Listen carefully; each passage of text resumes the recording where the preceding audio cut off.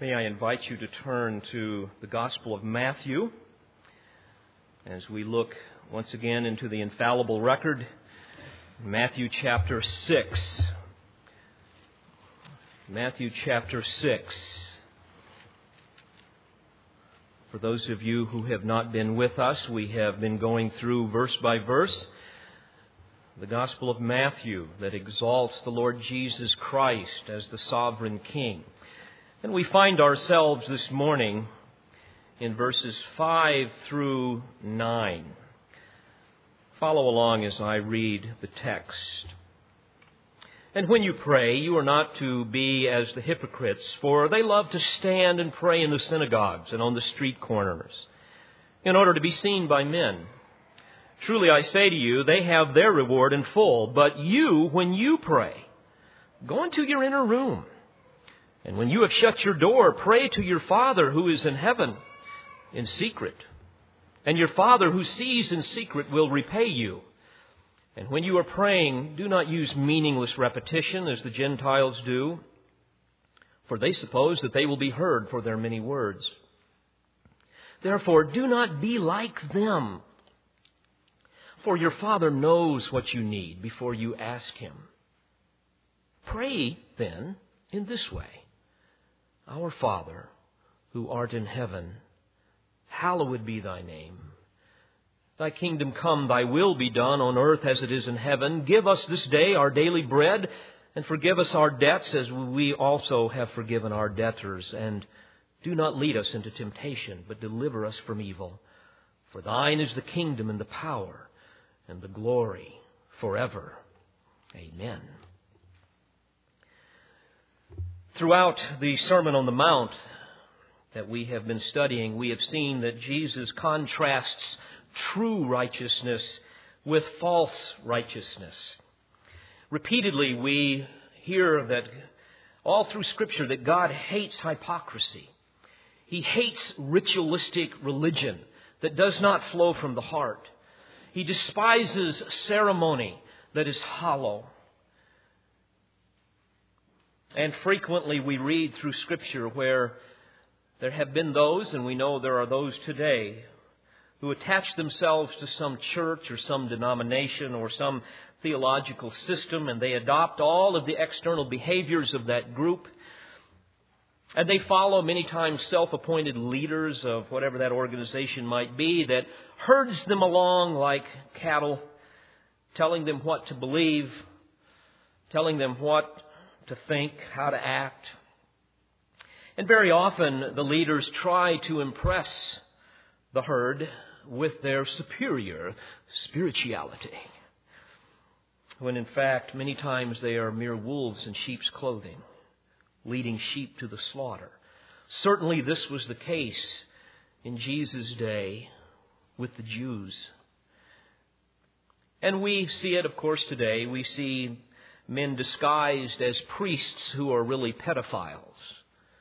We see men disguised as pastors who are frauds, con artists, deceiving people that are desperate and naive out of their life savings. Many times we see people that call themselves men of God, and yet they have no problem in blowing up innocent men, women, and children. Well, whether they be pastors or popes, pontiffs, bishops, cardinals, priests, rabbis, sheiks, mullahs, gurus, whatever, if they do not worship the true and the living God of the Bible, which many and most don't, then they are hypocrites. And all of their ceremonies and their rituals and their traditions are meaningless to God. All of their robes and vestments and funny little hats and tassels, phylacteries, religious collars, whatever, they're meaningless. And tragically, like lemmings, we see billions of desperate people gullibly running over the cliffs of apostasy into the abyss of eternal life, the eternal life of hell. And yet all along, many people are convinced that somehow their religious system is the true and the only one, and that their spirituality is really true, and that they did all of the religious things they were told to do. Therefore, they must truly be acceptable before a holy God. And yet the Lord says that this can be hypocrisy apart from Christ. Because as we've learned already, and I want to give you just a brief summary to bring us right back to where we are here today, the Lord has already defined what genuine Christians look like, what kingdom citizens really are. In the Beatitudes, He began by saying that first, a true believer is one that comes to me poor in spirit. In other words, like a beggar. They stand before a holy God in desperation, and they recognize that they're in need of divine mercy, and they cry out for it. And then with a spiritually enlightened mind, they mourn over their sin. They deny themselves and abandon the former self, and they are repulsed by sin that has separated them from a holy God. And then they will confess the sin, and the confession of sin will become a pattern of their life. And such a heart then will be gentle and meek and humble. The idea of power under control. And then the Lord says that these people will have a hungering and a thirsting for righteousness. And as a consequence of the radical internal transformation that occurs in salvation, the truly redeemed who understand the blood of the Lamb and are overwhelmed by the mercies of God will manifest a heart that is pure. And they will be peacemakers. And they will be willing to be persecuted for the sake of righteousness. For as Jesus says, theirs is the kingdom of heaven. So indeed, the Lord gives us the marks of the truly redeemed. Our Lord's own description of kingdom citizens. The marks of genuine saving faith. The marks of those who truly have embraced the gospel of Christ. Then Jesus moves from that, as you know, and He gave us 6 illustrations of heart righteousness pertaining to murder, adultery, divorce, oaths, retaliation, and love. And then after that, He gives us 3 illustrations of hypocrisy. We've already looked at the first one, that of charitable giving, and the hypocrisy that can surround that. But we also see that the religious theatrics that people can play before an audience of man can occur in the venue of prayer as well. And this is where we find ourselves today in our Lord's sermon. Now, by way of context, if you study the rabbinic traditions of the first century, you'll see that they had corrupted prayer in a very profound way. Prayer had become a meaningless ritual to most of the people. They either read the prayers or they had them memorized, and certainly the scribes and Pharisees had them memorized. And they would pray 3 times per day, at 9 o'clock, at 12 o'clock, and at 3 o'clock. And regardless of where they were, they would mindlessly repeat the Shema, which means praise. And they would say, "Hear, O Israel, the Lord is our God, the Lord is one," and so on. And many of the other devout Jews would repeat what was called the Shemoneh Esrei, which means the 18, which were really a composite of 18 prayers used for special occasions. And for most all of the people, these prayers were insincere. They were merely words that flowed out of a mouth, not out of a heart. Without any thought, many times they were repeated as fast as they possibly could to kind of get it over with. Now, the scribes and Pharisees didn't repeat it fast. They would loudly enunciate every syllable to show off their spiritual prowess. And the longer the prayer, the better. And Jesus, of course, exposed the scribes and Pharisees in Mark chapter 12, verse 40, where He says that they pray for appearance sake and they offer long prayers. You see, the Pharisees of that day even loved to compete with other people by seeing how many different adjectives they could use in front of the name of God to describe His attributes. And prayer, therefore, had just become a ritual that that fueled religious pride. They were hypocrites. And as we've learned, that Greek term is the idea of an actor. They played a part. They loved to be noticed by men, and they would do whatever it took to run underneath the spotlight and find the largest audience they possibly could. And now Jesus exposes this in the context of prayer. And we want to look at three aspects of prayer this morning that Jesus gives us. Very simple. Number one, how not to pray. Number two, we want to see the attitude of prayer that Jesus gives us. And thirdly, He begins to give us a model of prayer that we will see this morning. So first of all, Jesus exposes their religious pretense in verse 5, telling us and telling them how not to pray. Notice what He says in verse 5. And when you pray, you are not to be as the hypocrites, for they love to stand and pray in the synagogues and on the street corners, in order to be seen by men. Truly I say to you, they have their reward in full. So again, this was common among the Pharisees of that day. And just think, what reward that must have been. How silly when you think about it. Man's applause. For people to be able to say to them, and even perhaps to us, wow, isn't that a spiritual person?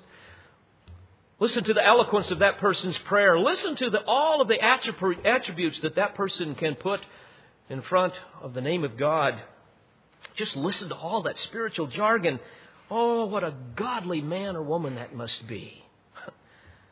Well, friends, that might impress others, but it doesn't impress God.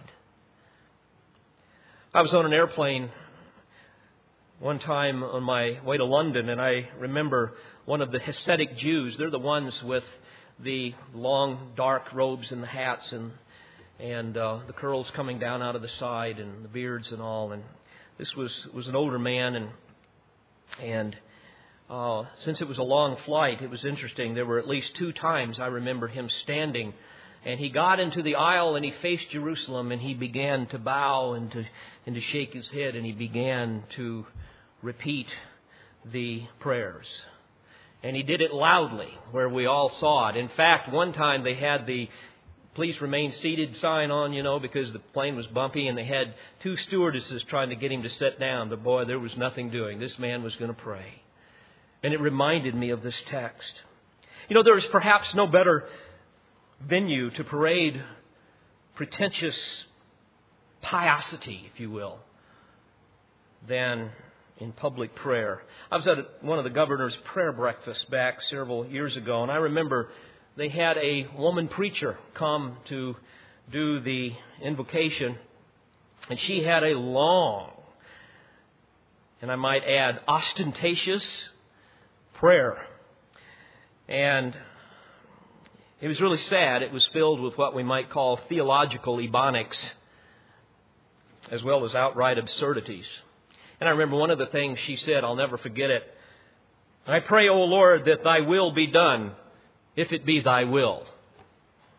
I thought, well, okay, I think I know where she's going here. And after the prayer, it was interesting. When she finished, you sit in these large round tables typically with a lot of people you don't know. And I remember one person saying at the close of the prayer, "Whoa, that woman can pray." And I thought, yeah, she had her reward in full. Yet the prayers of those who are truly seeking to commune with God with a pure heart is radically different. Notice what Jesus says about the attitude of prayer in verse 6. He says, "But you, when you pray, go into your inner room, and when you have shut your door, pray to your Father who is in secret, and your Father who sees in secret will repay you." Notice here, dear friends, there's no prescribed time. There's no prescribed words or phrases. There's no command for some ritual or some ceremony, or no commandment to have candles or prayer beads or shawls. Just a heart that desires to come into the presence of God with humility. He says, I want you to go into your inner room. The Greek term is one that's used to describe a secret chamber of that day within a person's home, typically one where a person would keep their valuables and store their valuables. Now, this is not a prohibition against public prayer, because public prayer is affirmed in numerous other places in Scripture. But rather what the Lord is doing here is trying to contrast the practice of the hypocrites with God's desire for us to be utterly private in our prayer life. Even if other people are listening, all they are doing is merely listening to the private words of our heart going to our God with no concern whatsoever of what others might be thinking as you pray. You see, our prayers, dear friends, should flow from the secret recesses of our hearts, with the focus of our minds to be riveted exclusively on the will of the Heavenly Father. Indeed, He will repay our sincerity and our humble devotion. Notice he goes on to say in verse 7, "Do not use meaningless repetition as the Gentiles do, for they suppose that they will be heard for their many words." You see, the prayers of that day had become influenced by the pagans, whose prayers typically consisted of long periods of meaningless repetitions to get the God's attention.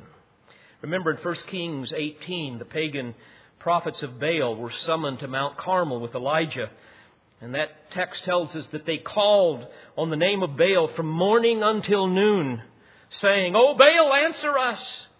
And the text says, "And they raved until the time of the offering of the evening sacrifice." Well, this was the way the pagans did it. The Lord says, "Do not use meaningless repetition." The Greek word is batalageo.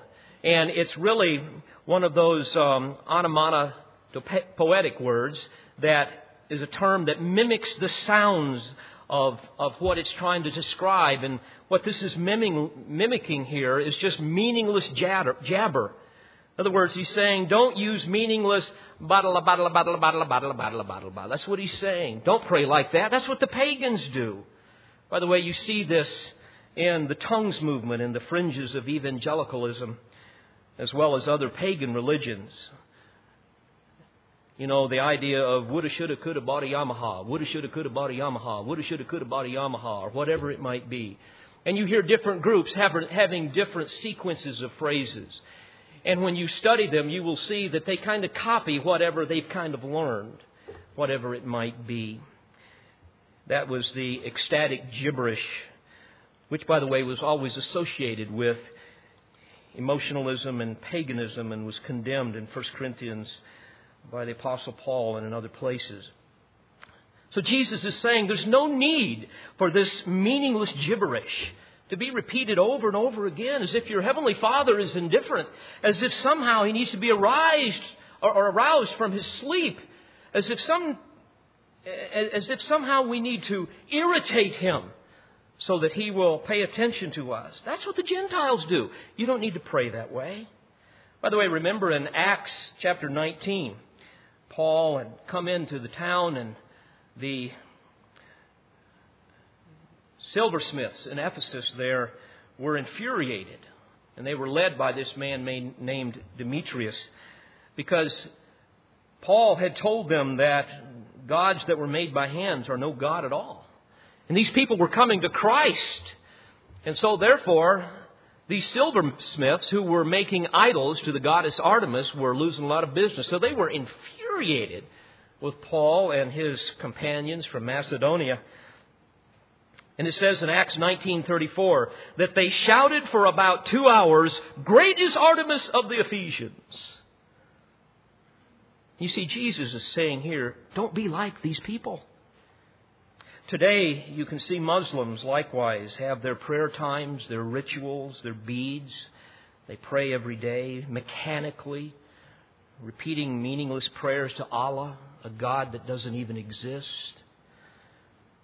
We see Buddhists that write prayers and place them upon spinning wheels, thinking that each time the wheel turns, it will send a prayer to their God, who is again a figment of their imagination.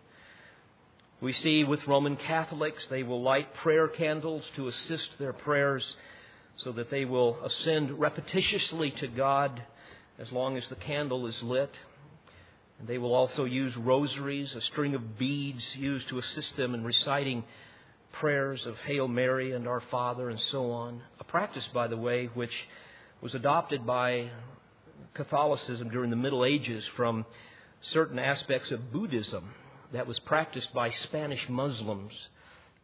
So Jesus says, don't pray like the Gentiles do. Don't pray that way. Verse 8, he says, do not be like them, for your Father knows what you need before you ask Him. Now, folks, this is an incredible thought. Think of this. Our Heavenly Father knows our needs before we even ask them. The psalmist tells us in Psalm 139, beginning in verse 1, He has searched me and known me. Thou dost know when I sit down and when I rise up. Thou dost understand my thought from afar. Thou dost scrutinize my path and my lying down, and art intimately acquainted with all my ways. Even before there is a word on my tongue, behold, O Lord, Thou dost know it all. You see, friends, prayer is not informing God of that which He does not already know. God is not suffering from a lack of data. Prayer is not cajoling an indifferent Heavenly Father into reluctantly meeting our needs. Certainly prayer is not a stage for religious theatrics. But prayer rather is an opportunity to glorify God by seeking to align our wills with His for His glory. Oh, sure, it benefits His children as well. We know that. James 5:16 says that the effective prayer of a righteous man can accomplish much. But the purpose of prayer, dear friends, is to commune with God who longs to have us fellowship with Him. And when we do, He is glorified and we are blessed. You know, I think of the idea of being an earthly father with children and now grandchildren. And as I love my children and my grandchildren, you know, I long to hear from them. When the phone rings, I don't have an attitude of, oh boy, that's my son or my daughter or my granddaughter. I don't have that at all. Why? Because I love them. How much more our Heavenly Father? When I think of my Heavenly Father, I realize that He longs to hear our praise as well as our petitions. He longs to hear our burdens and our needs. Folks, I assure you, when I get a call from my children, the world stops if they're in need. There is nothing more important than them at that point. All of us as fathers and mothers who truly love our children will exhaust ourselves to meet the needs of our children. However, often we know better than they do what they need. So too, our Heavenly Father. You see, prayer gives God an opportunity to prove Himself powerful on our behalf, that He might be glorified. Prayer reveals our trust in His absolute sovereignty as we come before Him, as we submit ourselves in faith to His perfect will, as we acknowledge to Him that we are utterly dependent upon His divine mercy and His grace. This is why Jesus said in John 14:13, and whatever you ask in my name, that I will do, that the Father might be glorified in the Son. If you ask anything in my name, I will do it. Now, let me make sure you understand what He's saying here. He's, first of all, not saying that we just tack on in Jesus' name to a prayer. That's not the idea here. But rather, what He's saying is that we are to pray in Jesus' name, which means in the interest of Christ, in the interest of the kingdom. In other words, God, as I present my petition before you, I do it with a heart that longs to be in harmony with whatever Christ would have us do, whatever He has revealed in Scripture. Because you see, the name of the Lord is the sum of all of His attributes. And so when we pray in Jesus' name, we are praying according to all that He is. Jesus, I pray in your name that you might be glorified. Lord, I ask you to answer my requests according to your will, not mine. Lord, I ask you to answer these requests based upon your merit, not mine. For your glory, not for mine. And then an amazing thought in the feebleness of our cry before our Father. even though often we are ignorant of what we're even praying for, we can be comforted knowing that, as Romans 8:26 tells us, the Spirit also helps our weakness. For we do not know how to pray as we should, but the Spirit Himself intercedes for us with groanings too deep for words. And He who searches the hearts knows what the mind of the Spirit is, because He intercedes for the saints according to the will of God. Oh, child of God, what a marvelous thought this is. What a mysterious blessing we have in the intercessory work of the Holy Spirit of God in our prayer. When in some mysterious intertrinitarian communication, the Holy Spirit of God aligns our prayers that are often given in ignorance with the will of the Father, who is omniscient, so that our prayers somehow are merged into His will, and He answers according to what He knows is best for our good and His glory. I think even as the mercy seat in the Old Testament was never detached from the ark of His presence, so too, when we cry out for mercy, our cries are never somehow detached from the presence of God. They are always right before Him. Because as you know, when Jesus was crucified, the veil was rent, and now we have access into the very throne room of God. And we can come there in boldness to receive mercy in a time of need. And so Jesus says, here's how you're not supposed to pray. And here's the proper attitude for prayer. And now He goes beyond that and He gives us a model for prayer. And I want you to see this beginning in verse 9. He says, pray then in this way. Our Father, who art in heaven, hallowed be thy name. Now we're going to look closely over the next few minutes just at this verse, because I want you to see this incredible model that Jesus has given us. By the way, we could go to Luke 11 and we could see that the disciples came to Jesus and they said, Jesus, teach us how to pray. And this is exactly what He told them there as well. You see, the disciples recognized the immense importance of this spiritual discipline because they watched the life of our Lord, who habitually rose before daybreak to commune with His Father. The Word of God says that He would often slip into a secret place to pray. Frequently, He would ascend the Mount of Olives to pray. If our Lord Jesus would do that, how much more should we? That's important for you to understand. Jesus did not teach them a prayer. He taught them rather a model or a pattern for prayer. And frankly, it's a staggering thought to think that in the 70 words that He gives us in verses 9 through 13, that He could comprehensively articulate every conceivable element of genuine prayer. Only the mind of God could do such a thing.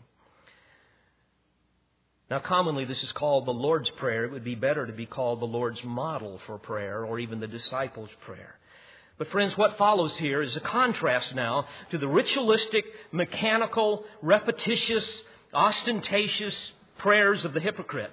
And here we find the mere tips of 6 theological mountain peaks that contain below an infinite cache of spiritual riches. I want you to notice something before we look at this. This model for prayer is divided into 2 sections, each having 3 petitions.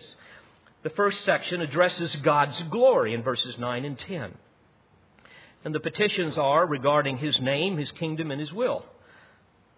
You see that? Verses 9 and 10, it addresses God's glory. Petitions regarding His name, His kingdom, and His will. So we begin with God and His glory. And then the second section addresses man's need.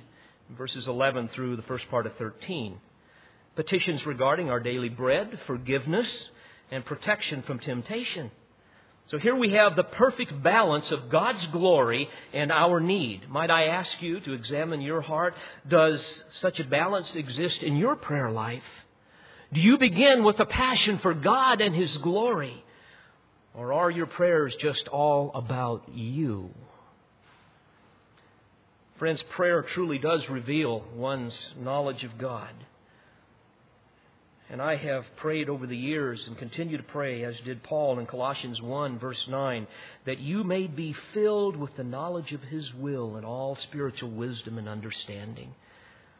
that you may be filled. By the way, the Greek term is the idea of wind filling a sail and moving the ship along. He prayed that you may be filled with the knowledge of His will and all spiritual wisdom and understanding, so that you may walk in a manner worthy of the Lord, to please Him in all respects, bearing fruit in every good work and increasing in the knowledge of God. So what is this knowledge from God concerning prayer?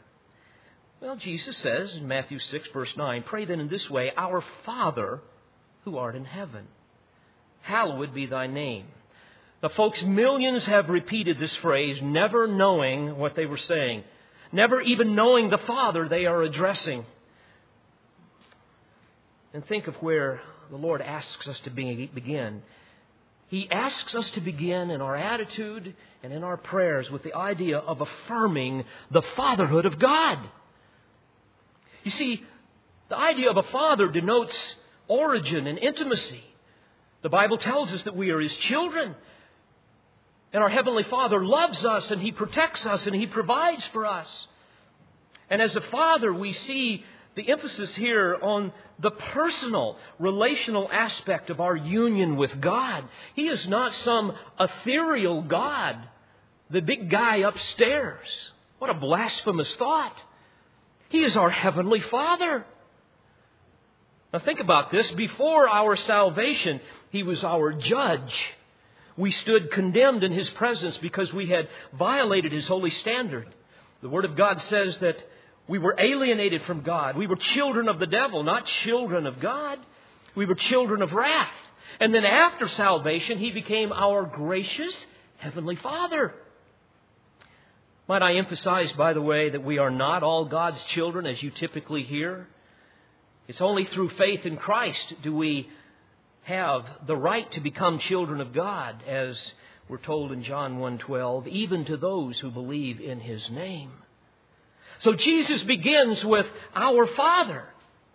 And think also, dear friends, that as children we bear the resemblance of their Father. And it's crucial to begin our prayer time with such an awareness. A reminder that we are sons and daughters of the living God. And therefore we will manifest our Father's characteristics, even as I manifest the characteristics because of DNA of my Father. So too, we as children of God, our Father, should manifest His characteristics. And I think of DNA, by the way, in the concept of, or in the context of 2 Peter 1:4, where Peter tells us that when we come to a saving knowledge of Christ, we're made partakers of the divine nature. And I think of divine nature, DNA. Get it? The divine nature. And when we come before God in prayer, we remember that, God, You are our Father. There's intimacy there. There is love and there is protection. And also, as Your child, I am one that should be manifesting the characteristics that have come through me or from You to me, because I've been made a partaker of the divine nature in Christ. Beloved, the unsaved cannot claim such a thought. No matter how religious they might appear, the unsaved will have no desire to honor God their Father. They will have no passion to glorify Him. In fact, the Word of God says that they are utterly incapable of reflecting His attributes in their lives, because as Jesus said of the unbelieving Jews in John 8:44, you are of your father, the devil, and you want to do the desires of your father, who is a liar, the father of lies. In Ephesians chapter 2 and verse 2, we have a description of the unregenerate as those who are children of disobedience. They may be very religious, but as 1 John tells us, those who have no faith in Christ as their Savior will have no love for God, no love for His children, no passion to be obedient, no appetite for the Word of God, no longing to commune with the lover of their souls in prayer, no hungering and thirsting for righteousness, no ongoing habitual confession of sin, so that there can always be a restoration of fellowship as we walk with Christ. That's not going to happen with the unregenerate. All they will have is a pretense of religion, proud and arrogant, convinced of their own righteousness, and instantly offended if anyone might suggest that somehow they are being deceived by false teachers and even deceiving themselves. Therefore, they do not resemble their Father. But friends, because of the grace of Christ, He came along in our sins and He transformed us. And now because of that, the Word of God says that we can call Him Abba, Father, which, by the way, is an Aramaic word that is transliterated in our Bibles, and it's equivalent to our English word Daddy. We could come before our Father and say, Daddy, help me. Obviously, this is a term of endearment, a term of intimacy, a deeply personal term. In Romans chapter 8, verse 15, it says, "For you have not received a spirit of slavery, leading to fear again, but you have received a spirit of adoption as sons, by which we cry out, Abba, Father." There's an amazing thought in Colossians, the book of Colossians. Let me ask you to turn there just for a moment. This is such a great thought, and I hope it will resonate in your heart all week long.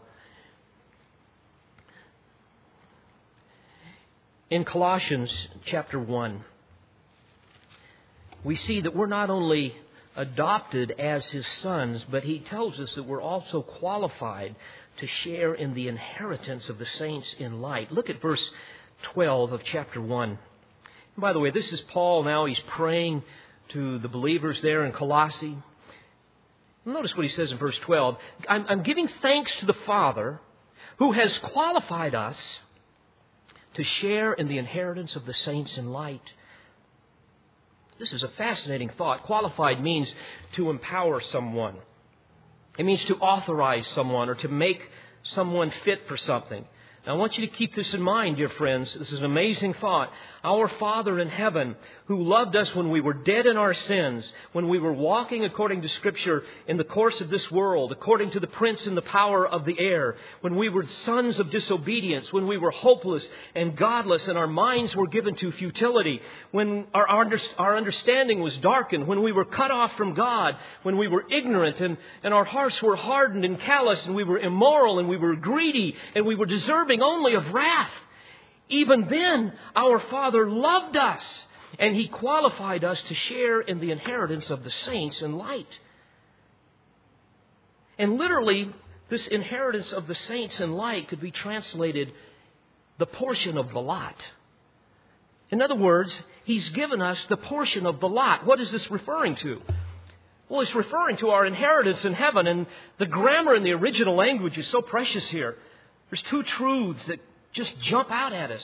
First of all, we see that we each have our own portion. Now let that sink in for a moment. Our Heavenly Father has given each of us our own portion of an inheritance that we can't even fully fathom. But also, it's in the present tense. And so it's the idea, dear friends, that we have our portion right now. We are already joint heirs with Jesus. Romans 8. 1 Peter chapter 1 verse 4 reminds us that we have an inheritance which is imperishable and undefiled and will not fade away. Now hear it, reserved in heaven for you.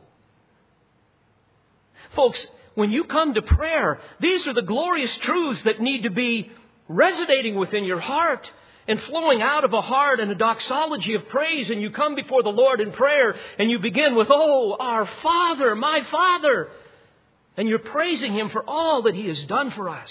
To think that He spared nothing, not even His only Son, to provide for His children eternally. What infinite, inconceivable love and mercy and grace. And it's for this reason He alone deserves all the praise. And that's why we're told next that we should hallow His name.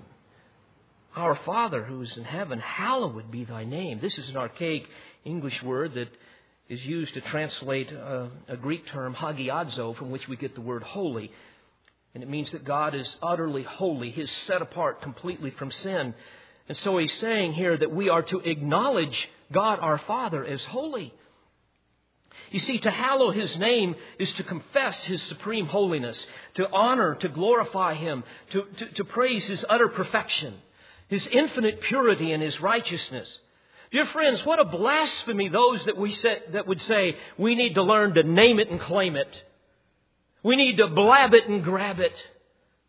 I shudder to even share that with you. It's so blasphemous. And what a blasphemy, those who would repeat these sacred words that we're looking at here this morning, and to do so mechanically, as if it were some formula. Our Father who art in heaven, hallowed be thy name, thy kingdom come, and so on and so forth. What a sad thought that is, to say it spiritually in some flippant manner. Beloved, this is the sacred name of God that we're talking about here. As you've learned, this is the ineffable tetragrammaton, the too wondrous to utter from the lips, 4 letters, tetragrammaton.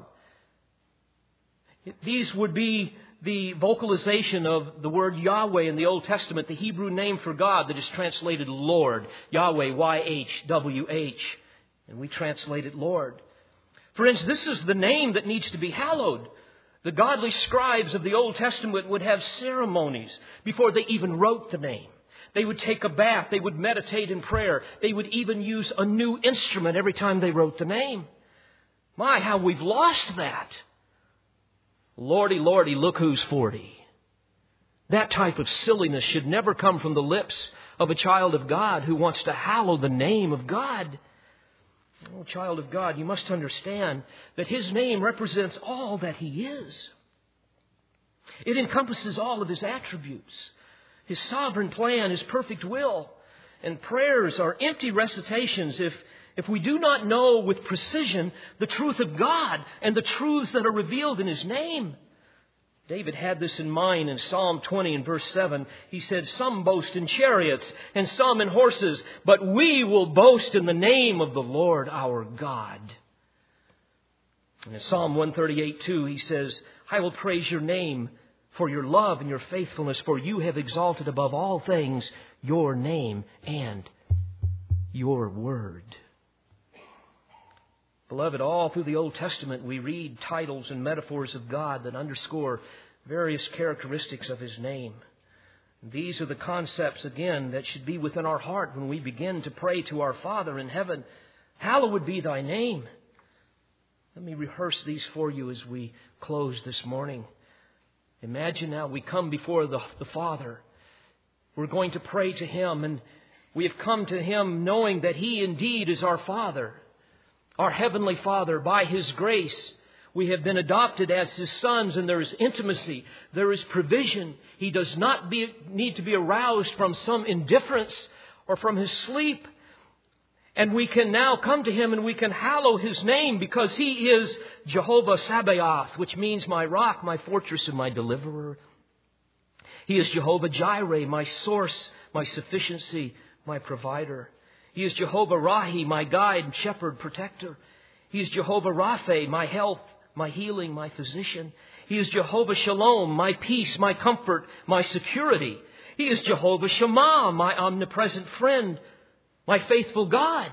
He is El Elyon, the Most High God, possessor of heaven and earth. He is Elohim, the Creator God, who is strong and faithful, the covenant-making and the covenant-keeping God. He is El Shaddai, the Almighty God. And His greatest name is Jesus Christ, the perfect manifestation of God's nature and His glory, the name to which someday every knee will bow and every tongue will confess, the name above all names, the King of Kings and Lord of Lords. And in the Word of God, we read the descriptive names and titles of the character of Christ. He is the Ancient of Days, our avenging God. He's the compassionate and gracious God, God of all grace, a jealous God, the Lord of hosts, the Alpha and Omega, the beginning and the end. He is our bridegroom, our banner, our consuming fire. He is the Creator of heaven and earth.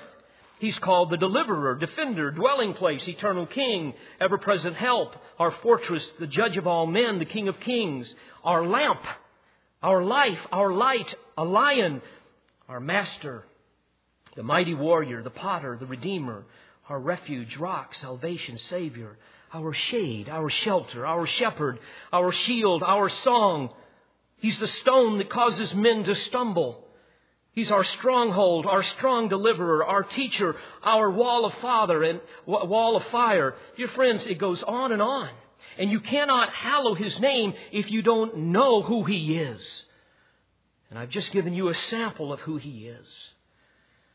Dear friends, all of this must begin in our heart. We must sanctify Christ as Lord in our hearts, Peter tells us in 1 Peter 3:15.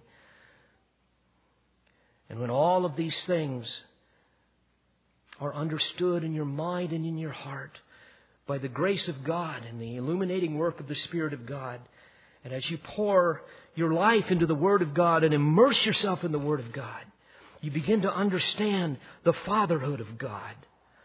And all of this motivates you to long to come into the presence of God and praise Him and to petition Him for the needs that you have, but only for His will and for His glory.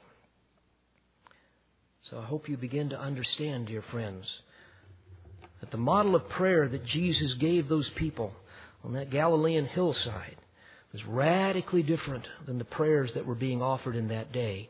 And I would submit to you, radically different than most of what is prayed today. Well, next week we will continue to see what our Lord Jesus has taught us regarding the model for prayer. Let's bow our heads together. Father, what a joy it is to have your word speak to our hearts.